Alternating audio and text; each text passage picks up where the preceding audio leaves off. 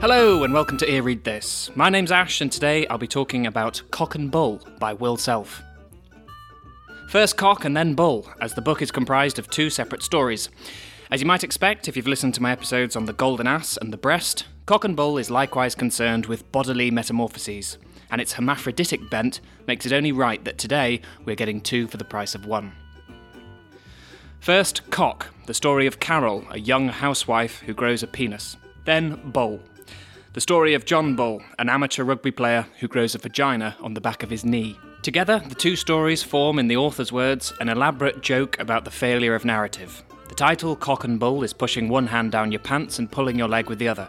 Not only do we have the suggestion of eventful trousers, but also that of being bullshitted. These are stories that are a load of cobblers, cock and bull, or the French coq à l'âne, meaning stories that jump from situation to situation. Like others in the tradition, such as Ovid's Metamorphoses, Chaucer's Canterbury Tales, and your dad's shaggy dog jokes, Cock and Bull stories are scatological, burlesque, subversive, and tricksy. Its narrators want to make you laugh, disgust you, and generally have you on. This book has been a personal favourite of mine since first reading it as a teenager and relishing all of its nastiness, at an age when everything seemed to revolve around observing with horror the repulsiveness of changing bodies, most of all your own. Certain unctuously unpleasant lines and passages have been glued onto my brain ever since. The unforgettably sour cream flesh of Beverly, the large and predatory lesbian from Leeds. Someone having sex the way that other people eat dry roasted peanuts, compulsively in large quantities and with progressively less pleasure. Carol, exulting in the masturbatory possibilities of her newly acquired penis and coming in great cracking thermofaxed plashes of jism. Will Self is regularly criticised for including deliberately obtuse words in his work. Tom Shon, whose reviews of Self read like a panning shot of a stalker's bedroom wall, plastered with the full range of initially love-struck and gushing, then increasingly imitative and creepy, finally moody, rejected and murderous, has this to say somewhere in the vampish middle period. His language starts to resemble the standard-issue finger-pairing prose typical of callow male writers. This dinky and hypocritical epigram strikes a pose but says nothing. Will Self's prose, which can certainly be showy and baroque, always has ambitions higher than giving its author a manicure. Shon's embedded jibes that the failure of Self's prose has something to do with either his callousness or his maleness won't be hard to bat away either. I hope you leave this podcast convinced that Self is A, far from a callous writer, but one unusually concerned with the welfare of not only the reader, but fiction as a whole, and that his refusal to treat the former like a baby and the latter like a Lego set has been thoroughly misread. B, that Self, while male, is testament to Cocteau's remark that all true artists are hermaphrodites, and shows that he is capable, even here in his early fiction, of demonstrating a range of sexual registers, not merely macho bravado and Wildian camp. It little matters that his characters in Cock and Bull are more like players in a farce. He demonstrates that he has done the sufficient thinking to mock them with accuracy and compassion. This goes a lot further than what can be said from what I think of as callow male writers who make sickly passes at you by loading their characters with as many likeable traits as they can Google. C, what I'd like most of all to do is to make a case for Self's manipulation of high style in order to make his point. As John Keenan has remarked, Self recognises that the most effective way to depict the ugliness and stupidity of human behaviour is in a prose of crystalline purity. But before we get to that, I'd like to discuss in particular the problem of using long words. Self's recent novel, Phone, was described as embuggeringly difficult. Not, alas, by an overstretched blogger, but depressingly the Times literary supplement. Some of the embuggering is attributed to style, but more often than not, Self's deployment of a word like proprioception when you're trying to keep your eyes on the road. People are oddly touchy about being presented with words that they don't know yet in literature, and react as if it's a personal affront. The first obvious point to make here is that literature is surely your first and best resource of discovering new words, and what agreeable conditions in which to do so, in private, so you can try them out and roll them around your mouth before wearing them in public. More importantly than showing them off, you have a new tool at your disposal now, free of charge. Others might argue that encountering an unknown word takes them out of the text, sends them rolling their eyes at self-successes back to their dictionary, or prodding testily at the word on the screen to bring up its definition. Well, in response to this, I would first encourage you to seek out Will Self's thoughts, which seem to have changed over time about the problems and opportunities presented by digital text and its effect on the psychology of reading. It's a favourite subject of his, so if you find lectures or interviews with him on YouTube. I'm sure it won't take you long to hit one with the relevant stuff. But to see an alien word as a barrier that needs to be dismantled before you proceed is to snooze your imagination. Just as encountering a scene or idea that's original, meeting an unknown word makes us guess at its importance, based on all sorts of clues that we've encountered in our prior reading. Being roughly as old as the book is, I had no idea what thermofaxing was before I read that sentence about Carol's ejaculation, but it doesn't detract from the effect. You get a sense of heat, a sense of pressure, and the sentence's internal cracking, faxed and plashes swell to produce a sound like waves breaking against a rock, adding to the comic grandiosity of a character having a wank. There is also the fact that encountering words we don't know is very true to life.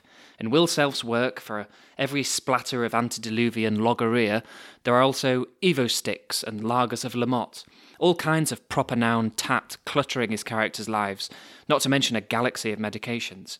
Being a hoarder of these for his whole career, to read Will Self is to read 3 decades of history through our junk, or to paraphrase a line from the Book of Dave, to be an archaeologist of the recent past. In short, disliking literature for having words you haven't heard of is like sending your food back because it's too good for you. As we shall see, with Cock and Bull, Self makes the case for ambiguity, exploring exactly the kind of jumps across lived experience, space and time you have to make when you come across a word you don't know. Carol always felt at some level less of a woman when Dan was around. And so Cock plunges in, and we meet Carol, insipid and plain, and her future husband Dan, slight, sour, effete, and unsure of himself.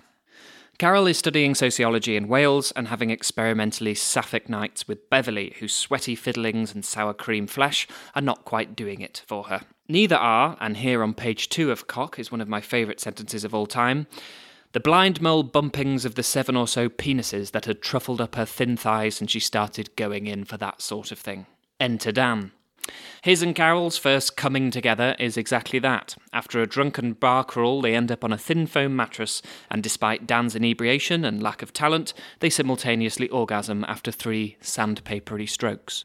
Although Carol soon realises this was a fluke, a synaptic glitch, it has already had the effect of obscurely bonding her to Dan. She is 19 when they marry, and afterwards they move from Wales to Muswell Hill in North London. Their life together is dull. Dan works in consultancy, specialising in corporate identity for all the good that will do him. Carol stays at home, cooks dinners, and becomes steadily more frustrated at, among other things, Dan's method of suggesting sex, asking over the dinner table whether she minds him climbing on board later on. Self makes pointed reminders throughout that Carol and Dan are flat. When we first meet Carol, she is bored, dull, and submissive, her defining characteristic, for now, being an obscure and unarticulated dissatisfaction. Dan is just as flat, a drunk and a bore. His stock responses, when anything more emotionally complex than treacly gooey-goo love sentimentality and the good companionship of his hail-fellow well-met mates, keeps him firmly pasted to the ground, denying the well-intentioned fingernails of readers trying to prise him into life. He is laddish, chauvinistic, inarticulate, cowardly, emotionally undeveloped, and very, very dull. He fails to notice Carol's dissatisfaction and suspects nothing when Beverly turns up on the Muswell Hill doorstep, this time armed not only with that sour cream smell, was it sweat or worse, but also an ironwood dildo. Dan's drinking gets steadily, predictably worse. We discover, as if we needed to discover, that he secretly fears not being able to please women.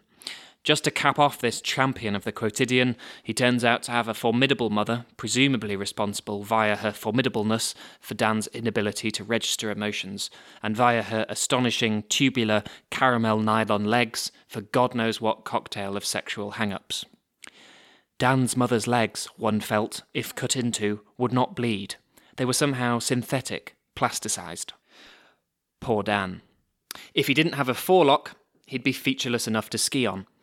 And even that tuft indicates submissiveness, as historically forelocks were tugged by persons of low standing as someone a bit swankier went by. Several descriptions of Carol render her physically flat as well. She has a narrow bosom, thin thighs, a waxy patina around her face as if she's actually becoming translucent, and most notably, an oddly collapsing aspect to her midriff, as if Carol were a card table in the process of being vertically folded for storage purposes. But even the dull and ignorant have their story. Because at first, Carol and Dan seem flatly well matched, a real pair of drapes. The only hint of Carol packing something you could hold on to is her subtle but mysterious air of subterfuge. We get a confused idea of whether she is living or spectating her own life. We hear she has a spy's head for alcohol, and that when she and Dan marry, friends comment that it was like a policewoman finally nailing her suspect. However, after the visits of lingam-wielding Beverly and Dan's nylon-wielding mother, Carol begins to behave in a strangely performative way when alone. Dan is drinking more and climbing on board less. Having reached no satisfaction with him since the fateful night of the fluke, nor any from Beverly's probing digits and ironwood pummelings, Carol takes matters into her own hands. But it seems less like masturbation and more like seduction. Carol really goes to town on herself, putting on some music, a whiter shade of pale, staging for herself various playlets, enjoying the sight of herself in numerous mirrors and the contrast between her nakedness and the bland formality of the room. She doesn't so much behave as if she's in need of a voyeur as a packed auditorium. So much the better if her imaginings are as cliched as her husband's insecurities. Carol wanks as if she's making a commercial for wanking. In luxurious close-up, we get a finger-eye view of Carol's genitalia, swooping down gullies and zooming through gashed loam. Carol takes herself for a spin and is showing off every wheel arch and rain-slicked bonnet until her hand alights on a new piece of gadgetry.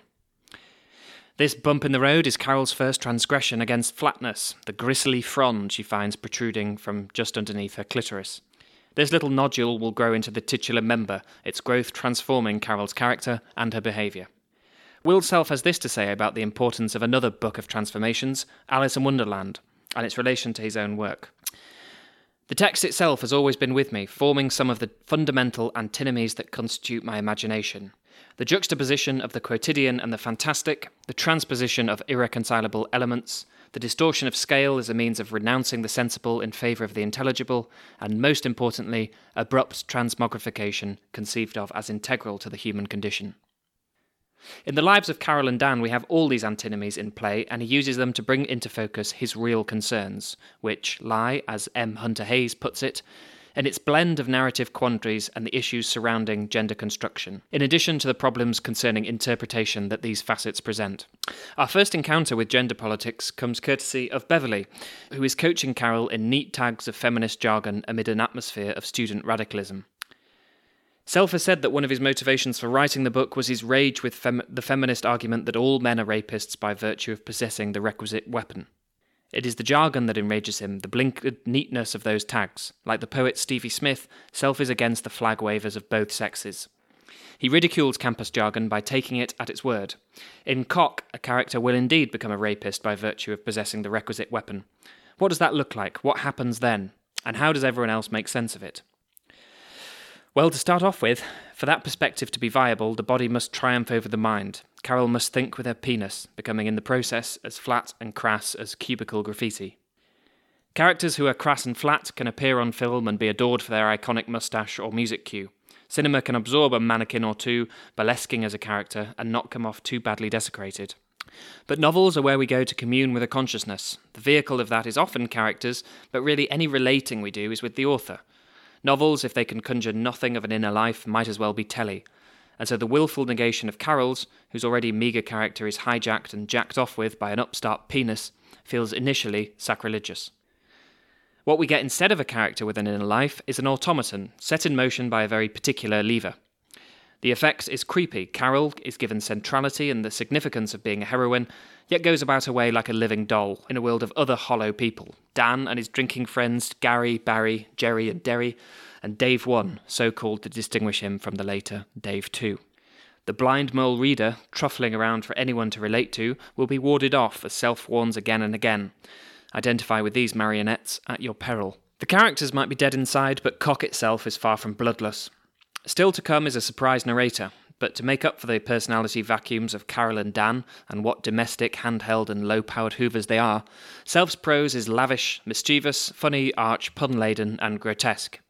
Despite all the nastiness and humiliation meted out to various characters, one's response to Cock is one of grateful relief, like the release you experience when you first find someone you can talk frankly to about the squalid awfulness of being in your body. For all some complain about his excesses, Self is an adept plotter. Anyone whinnying on about style over substance must be challenged to identify a single sentence in Cock that doesn't thicken the plot or harden our grip on Carol. Self wastes nothing in his 100 or so pages, Cock might lack girth, but it makes every inch count. One of the things a brief format allows is for Self to demonstrate how marionette characters can perform all kinds of functions without us getting exhausted of them. In Cock, Wind-Up Carol demonstrates the narrow sort of humour necessary for cod philosophies to be accurate. But here, as elsewhere when authors attempt something similar, more often than not, they come in for misguided attacks from critics who need to suckle on something a bit more relatable. Despite having created Carol, Self is accused of letting her down. Natasha Walter, writing in the TLS, despairs that Self thinks as little of his readers as he does of his protagonists, implying that if only a more amiable and considerate novelist had been flown in to hurl the frenzied Self away from his desk and treat Carol right. Walter and other reviewers, such as Anthony Quinn, have opened Cock and Bull expecting to make friends with nice people whilst reading A Meditation on Gender Politics. Horrified instead to find it a repellent party turn and lacking the correct equipment to engage with the text at all, they sink to speculating at the mental health and childishness of its author. This leads them from criticism to hypocrisy, as when Walter, almost in the same sentence, accuses Self of condescension and decries his work as a minor disaster. This reopens an argument that's featured already on the podcast, that of the godliness of authorship. Allah Akbar, you understand, says the narrator of Cock. I am a man of God. I speak the truth, God's truth. There is no God but God. Sadly, it is a truth universally acknowledged that characters must be relatable, that we must sympathise for them, project ourselves onto them, and find them, quote, three-dimensional. When an author denies a reader this, they are invariably accused of arrogance, snobbery, and, well, being a cock. The view of Nabokov, that his characters were galley slaves who tremble as he passed them by, is taken to be much more arrogant than that of the author who, with shrugs and smiles, describes as best as words can allow him the magical process of characters appearing, laying a hand on his shoulder, and telling them his story. To really go along with this, you must face up to the following notions. 1, that authors are not in control of their imaginations, but are merely the amanuensis of some higher power or plane, let's call it where ideas come from. And 2, that this power or plane is accessible to all, felt in the blood like a sense of heaven. For how otherwise could non-authors intuit that something was being betrayed if they assert a Nabokovian view? Self is master of his own domain, which is a pretty humble brag, but he is also aware of the limits of his control. The structure of fiction cannot account for the anomalies of life, and also the many possible ways in which he can be misconstrued. To return to M. Hunter Hayes, this is where Self's critiques of gender construction and narrative overlap. The gender dogma he describes depends on dirty, messy human beings behaving like the flat automata in bad fiction. It doesn't account for the kind of synaptic glitches that Carol and Dan experience on a thin foam mattress. As Carol learns the vocabulary of this cod philosophy, she begins to understand that this world was one of potentially unambiguous satisfaction, sexual or otherwise. Now that doesn't sound much like most sexual histories, does it? Full of errant desire, disappointment, and incongruous disgust. It's in any ideology's best interest to eliminate ambiguity. For Beverley's cod philosophy to be applicable, female bodies and male bodies need to obey distinctly different set rules. In her worldview, the female body is incredible and the male static and lifeless. And the world of cheap fiction depends on characters, whether male or female, to behave similarly and be narrowed and therefore knowable. These are the first lines of a chapter called It, which I will leave it to you to decide whether or not is coincidental. There are those people in the world whose lives really are as flat as those of characters in a slight fiction. You know the kind of thing, bound in light blue cloth and picked up for 25p from a cardboard box outside a charity shop. When you get on the bus and start to read a few pages, you are struck immediately by the leaden feel of the characterizations. You chuck it to one side, and with it go Dan and Carol. And with them go other hallmarks of mass-market fiction. One failure of narrative is its dependency on having a climax, a resolution, and even, God forbid, a moral. From the moment Carol discovers her gristly frond, we have a sense of how Cock will come to a head, and are anticipating with repulsion or relish a pretty nasty conclusion. The first few pages of Cock seem to be written in the third person. However, early on the story jerks to a standstill, and we are made aware that this repellent story is in fact being told to the real narrator, a young man on a train. Next to him has settled the Don, who has climbed on board at Oxford and sat opposite the narrator, before launching into the tale of Carol and Dan like an ersatz ancient mariner. It doesn't take a very acute observer, the narrator says, to tear away the moulded panels of the Don's accent in order to reveal the very chassis of his diction, revealing years of elocution lessons. The pause in the narrative is due to the Don breaking off in his story, and for the first time sitting in silence. Even though irritated by the Don story in its early stages, pre-frond, the narrator reacts to Don breaking off with encouragement. I don't know why. I have no explanation for what I did next. I certainly had no liking for the Don story, but perhaps I felt like a disappointed cinema-goer. Having paid for my ticket, I'd be buggered if I was going to walk out the film. If I couldn't have less, I would make do with more. The narrator will soon discover to his cost that in this particular carriage, it's buggered if you do, buggered if you don't. The Don snaps out of his fugue and explains that he sometimes has these lapses, thoughts jamming and sparking between lobes, before continuing. However, such intervals recur with increasing frequency, chopping us back from Dan and Carol to the Don and the narrator in the train carriage, building to a sense of climax as the Don details Carol's increasingly masculine interests, a taste for male companionship in the pub, taking driving lessons, and growing a penis. The Don's asides become increasingly malevolent as he stops the narrator from leaving, makes a series of swipes at Jews and intellectuals, and shows a particular fascination with authors who suffered agonies on the toilet, Nietzsche and Gogol, as well as those who rumoured to have lost some or all of their penis, Henry James or Mikhail Bakunin. The Don also asserts authority over the control of the story, insisting on his right to be both pro and antagonist. We have a moment where the very text seems to wrestle with itself, the two narrators fighting for dominance, and us, the reader, left to decide where our allegiance lies. If you don't watch it, some purely local story, some commuting tale will mow you down, cleave you in two, finally separate your dialogue from your characterization. So don't try it. Try what? Try and downgrade me in this fashion. It's unseemly, it's cheap. My reality shouldn't be tipped into a plastic laundry basket and flogged off in this manner. I reserve my right to centrality, to be the pro as well as the antagonist. The Don's voice picked up speed with the train. He was managing, once again, to marginalise me. What begins as sounding like a nasty shaggy dog story becomes more and more unpleasant, and while the narrator doesn't know what he's in for, the Don knows all too well what comes after climbing on board. For as it turns out, the man the narrator took for a slightly faggoty, fussy, middle-aged Don is in fact Carol, who after raping and murdering Dan and framing his self-help sponsor, Dave 2, has since transformed into this stagnated, nasty old man. Not only has Carol, the Don, insisted on being pro and antagonist, but also narrator and subject, and now is jamming and sparking between the distances of detached observation and lived experience. The Don's desire for total submission casts an unpleasant light on the controlling relationship between author and reader. A relationship which reaches its sinister peak when the Don, as foreshadowed, rapes the narrator.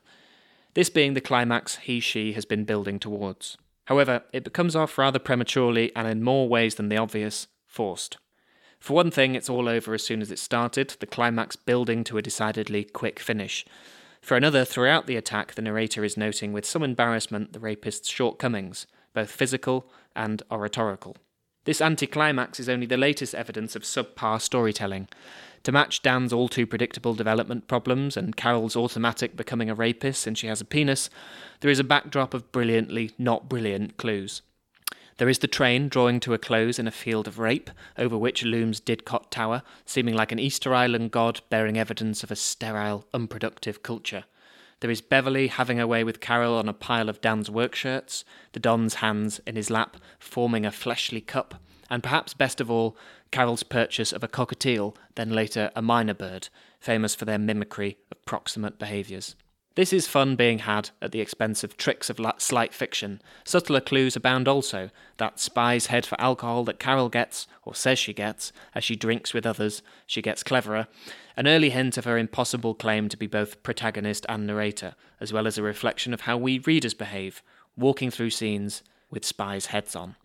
This literary train-spotting approach can, of course, lead to tinfoil hats and the body odour shame of mystifying the straightforward. However, despite Self's claims that he chucks in literary references for the hell of it and just to annoy literary critics, I want to mention a couple that must have a bit more to them than that.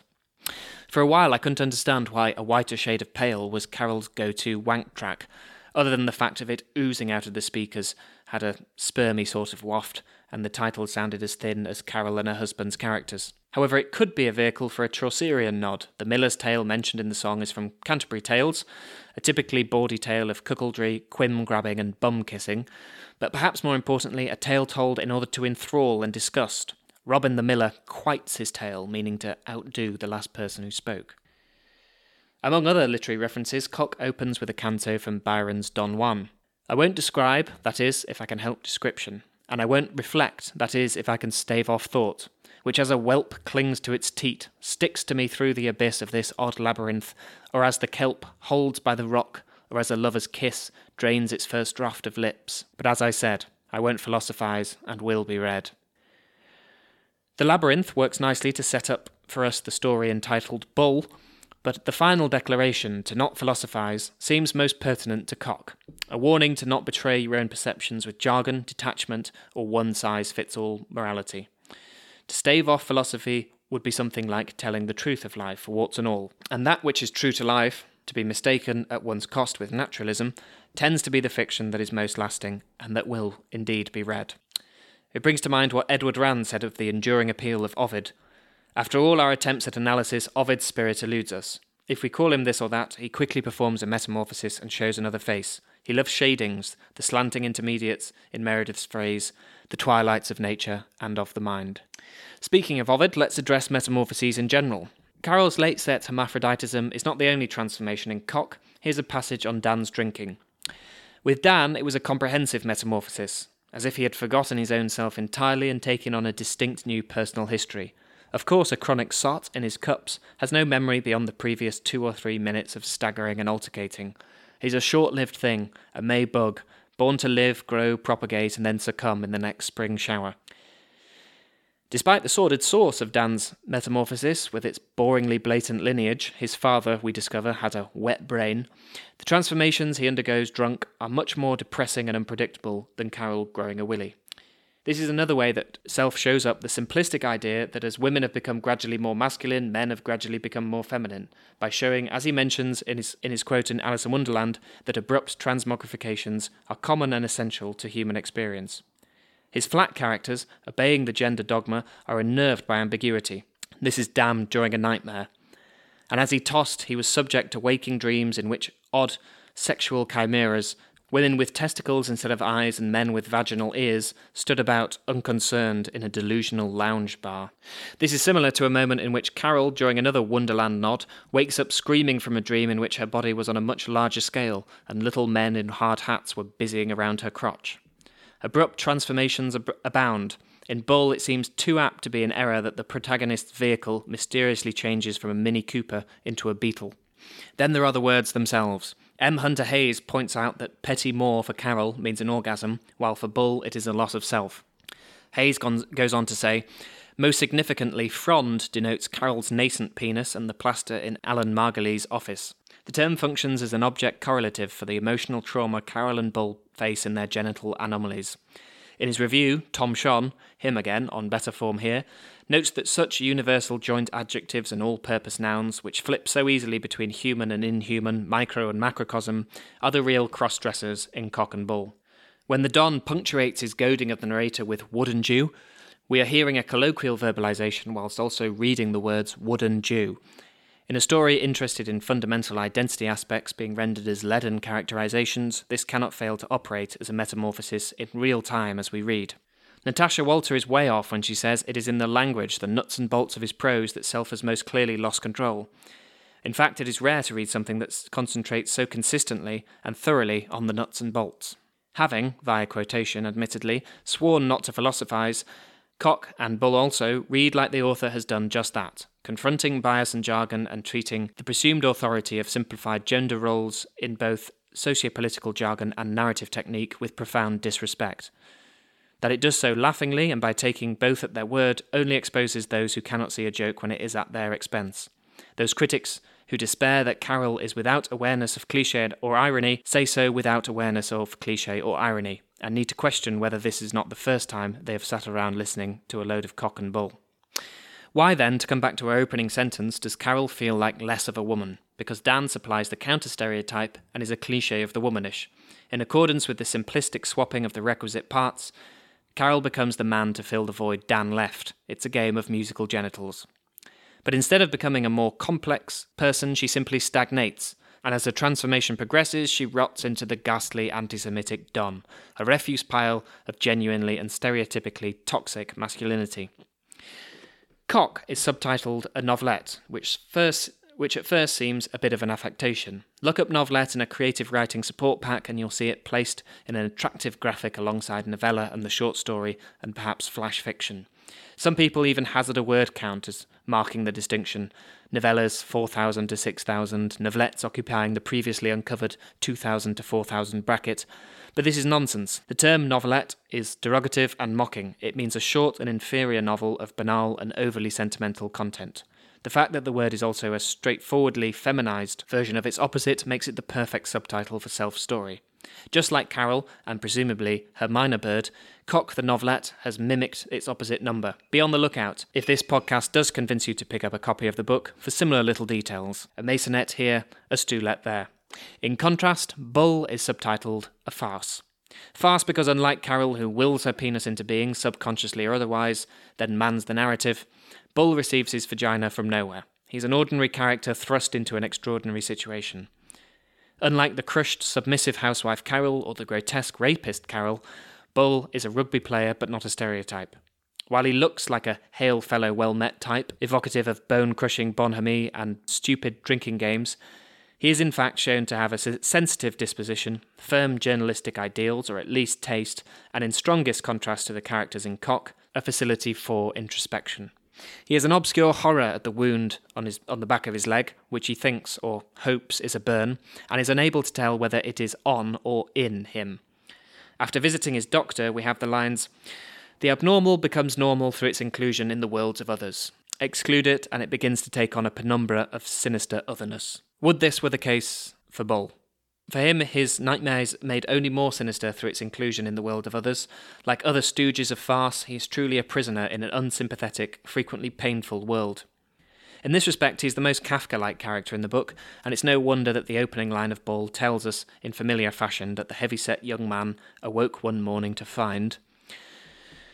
Like Philip Roth in The Breast and Kafka before him, Self here demonstrates not the funny side of the horrible, but the horror in the comic. Quite literally in the case of Bull, who has a hatred of low entertainment. A former enthusiastic sports journalist, Bull has recently been reassigned to the light entertainment section of the magazine Get Out. Bull's copy would regularly come back from the editor with all but the most straightforward of statements ruthlessly excised. Bull felt something like a prisoner on a chain gang, forced to dig holes and then fill them in again, without purpose, without reason. And as his inability to write about it increased, so did Bull's loathing for all forms of cabaret, stand-up comedy, fringe theatre, and other small audience entertainments. It is a comedian, Razza Rob, famed for his fanny gags, that provides the supposed cause of Bull's metamorphosis. And if Razza Rob's sub-Bernard Manning routines weren't bad enough on their own, even worse is the faddist determination of his colleagues to mount a revisionist critique into his one-liners about vaginas. They have nothing to do with women. Razza is cutting the archetypal cunt out of the woman and displaying it for the world to see, and appreciate that it's just a cipher, an empty category on which people project their own distorted attitudes. After all, what's a hole once one removes it from the ground? She was quoting the article again, Bull realised. I said earlier that the Byron quote at the start of Cock seems to foreshadow Bull. In mentioning the labyrinth, we're made to think of Minos and the Minotaur. Byron, incidentally, also wrote an epigram on John Bull, a 4-line poem which reads, "The world is a bundle of hay, mankind are the asses who pull. Each tugs it a different way, and the greatest of all is John Bull." But it is another mythical cow that Bull most closely resembles, and appropriately it is a character featured in the Metamorphoses. Io, who is pursued by Zeus, or Jove in the Latinate Ovid, raped and then metamorphosed into a bull to allow Zeus to escape the inquisition of his wife, Juno. A similar abuse of power is to befall Bull, but not an abuse of religious power. Now medicine is the modern religion, and doctors are our shaman, possessed of arcane knowledge and imbued with the necessary wisdom and commensurate powers to decoct auguries and then cast out the evil spirits that plague us. Whether they be spirits that infest the body, or worse, spirits that infest the mind. But once one has abandoned the idea of seeking assistance from a doctor, one has instantly entered a twilight zone, a crepuscular territory, where the anatomy and its corruption through disease become fantastical and phantasmagoric. Time to meet Dr. Margulies, or Margulies, a charming, attractive, and adulterous doctor with a young family. Great bit of naming, not only someone who will indeed Margulies, but also derived from the French for swindler. A lot of self-writing in both fiction and non-fiction has taken as its subject medical malpractice, and Margulies, or Margulies, is one of his most blatant abusers of power. Now might be a good moment to hark back to Cock and mention Dave too, another abuser of power, but this time a practitioner of pseudoscience rather than medicine. Dave, too, whose real name is Hobbs, presents a nasty synthesis of David Hume and Thomas Hobbes, a parasitic voyeur and would-be moral double-glazing salesman, an ex-pisshead who has discovered the only cure for dipsomania is religiomania. He has worked his way up the Alcoholics Anonymous ranks and now coaches recovering addicts, where he is in his element, hearing versions from one and all. These he held on to as if they were long threads, trailing from barely stitched emotional wounds. Dave, too, waited to tug. To read the justice of Dave 2's comeuppance and the brilliance of his rationalisation of it, I implore you to read the book. But Dave 2, as his name implies, is a secondary character in Cock. Margulies, on the other hand, is uncomfortably close to being both pro and antagonist. After Bull makes an appointment with him, and Margulies first sets his eyes on Bull's knee vagina, instead of telling his patient the truth, he decides to cover it up. What follows is his quite brief moral questioning of himself as to what to do next, though we can intuit from the tone of the story which way it's heading.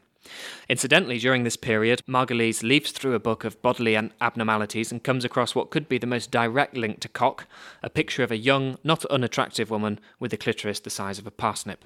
Whether or not this is Carol is unclear, but she is described as pinched and parochial. Margulies' pursuit of Bull is structured like a distorted romance novel. Their first encounter takes place in a chapter called First Impressions, the original title for Pride and Prejudice, and sure enough, later comes Seduction. The extract from Tennyson's Maud that serves as an epigraph to the novel is sure to provoke a sense of vagophobia. I hate the dreadful hollow behind the little wood. Its lips in the field above are dabbled with blood-red heath. Its red-ribbed ledges drip with a silent horror of blood. An echo there, whatever is asked her, answers death. But the heroic couplets, which are a product of Tennyson's narrator, an unhinged and obsessive suitor, match the chorus of approval that Margulies has in his head, even when he deceives his wife and patient. Where Cock playfully challenged anyone who claimed to be in control of the narrative, Bull shows us at a distance the same controlling and exploitative relationship. Margulies isn't the narrator, but he might as well be controlling Bull, who by necessity depends on him to be healed. Instead, Margulies has a sexual affair with Bull, impregnates him, then abandons him, leaving his patient suicidal. If Bull, as a counterpart to Cock, isn't exactly tender, it is at least more pitying. Perhaps that's because Carol's not exactly dismayed with her metamorphosis, whereas Bull looks in the pink and sees red. None of us, I assume, have experienced the manifestation of a femifestation on the back of our legs, but it is a universal phenomenon to mark with despair the progress of this wart or that belly. We might not be able to feel what Bull feels, nervously stroking the back of his knee, but we know exactly where he's coming from. According to Christopher Hitchens, the plain fact is that the physical structure of a human being is a joke in itself, a flat, crude, unanswerable disproof of any nonsense about intelligent design. The reproductive and eliminating functions, the closeness of which is the origin of all obscenity, were obviously wired together in hell by some subcommittee that was giggling cruelly as it went about its work. Think they'll wear this? Well, they're going to have to. One of the ways Will Self shows compassion, if not for his characters, then at least for his fellow man, is, paradoxical as it sounds, in his bottomless disgust for them. All Will Self characters are repulsive, even the hot ones. His stories are jam-packed with gammon-faced mutants and green-haired vampires, lavish monsters. Sometimes he makes you crave for a more ordinarily repulsive piece of shit just for a breath of fresh air. This is a description of the Don. His face had that wire-biting into Edam look of a man grown old with little physical exertion and no physical danger, save for the mineral drip, drip, drip of sherry, Madeira and claret dissipation. But the effect is so widespread it becomes democracy by disgust, and what could be more human than that? Nabokov remarked that if you want to humble your villain, don't kill him off, just show him picking his nose. Conversely, Self will endear you to his characters by showing them picking their arse. Our last ray of light from Tom Shon, complaining that Self overdoes it in this department. That's the problem with Rococo disgust. Take the disgust away and you turn it into Barbara Cartland. But that is impossible when disgust is the whole point. This is anathema to modern-day body worshippers, who do themselves exactly the wrong inflicted upon Carol and attempted by Dave too, the negation of the individual in favour of the state, or in favour of the body. The female body is incredible, predatory Beverly breathes at Carol, using her enthusiasm for it as a rope with which to pull herself closer. Carol wants to go along with this, but finds herself prey to old-fashioned thoughts about keeping certain things hidden, eventually abandoning a well-woman meeting at a demonstration of live yogurt being applied to an inflamed pudenda. The failures of narrative that Self exposes are comparable to the failures of the body. Both are the packaging, not the product. Plot holes, we've all got them. It's no surprise that the people with the keenest sense of black comedy about the shortcomings of the body are the most betrayed, the sick or the dying.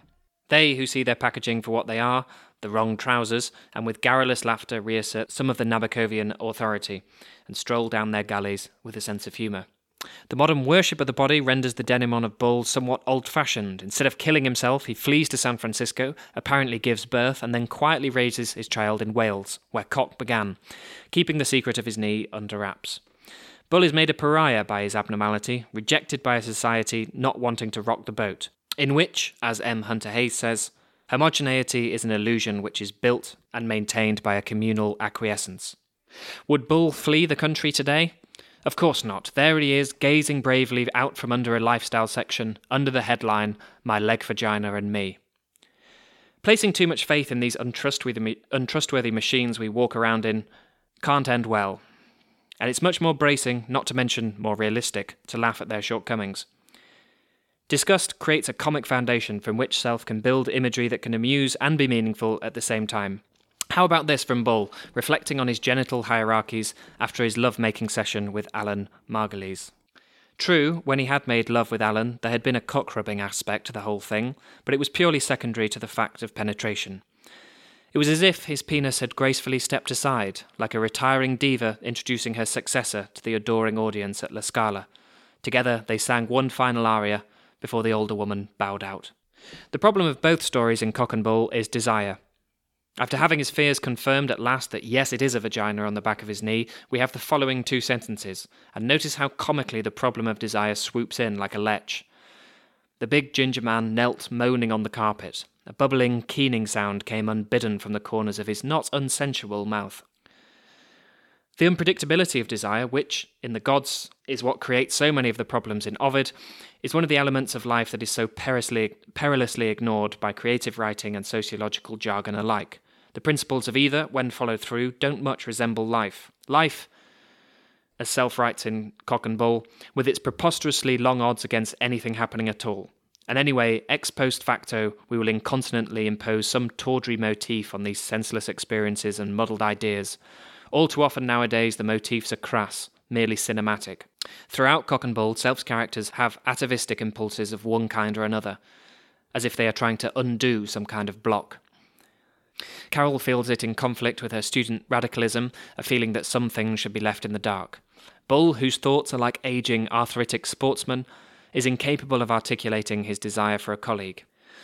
Naomi, Alan Margulies' wife, sees her baby as a clever little homunculus, recalling an earlier quotation from T.S. Eliot's Sweeney Agonistes. A gesture of orangutan rises from the sheets in steam. Don Quixote, in a similar atavistic frame of mind, laments, in that time amorous concepts were recited from the soul simply and directly, in the same way and manner that the soul conceived them, without looking for artificial and devious words to enclose them. But this is a world of plunder and prey, and those in power exploit the weak. Modern dogma and new shaman have replaced those of the Dark Ages, and worst of all, this is no hostile takeover. We are compliant in our acceptance of jargon, and have privileged the body over the parts more capable of originality. It's worth remembering that the decline of religion coincided with the rise of the novel. And while this book might describe itself as a load of cock and bull, it makes a good case for clinging, like a whelp to the teat, to that which is like life, and ditching the merely cinematic. Later in Maud, Tennyson writes, "We are puppets, man in his pride, and beauty fair in her flower. Do we move ourselves, or are moved by an unseen hand at a game, that pushes us off from the board, and others ever succeed? Ah, yet we cannot be kind to each other here for an hour. We whisper and hint and chuckle, and grin at a brother's shame. However we brave it out, we men are a little breed." Thank you for listening to Read This. If you've enjoyed the podcast, please subscribe on iTunes or whatever podcast app you use. You can find us on Facebook, Instagram and Twitter at Read This, and you can drop us an email to leave us any fond reviews or abuse, outrage or despair at earreadthis@gmail.com. Next week we'll be discussing Hunter S. Thompson's Fear and Loathing in Las Vegas. Until then, happy reading.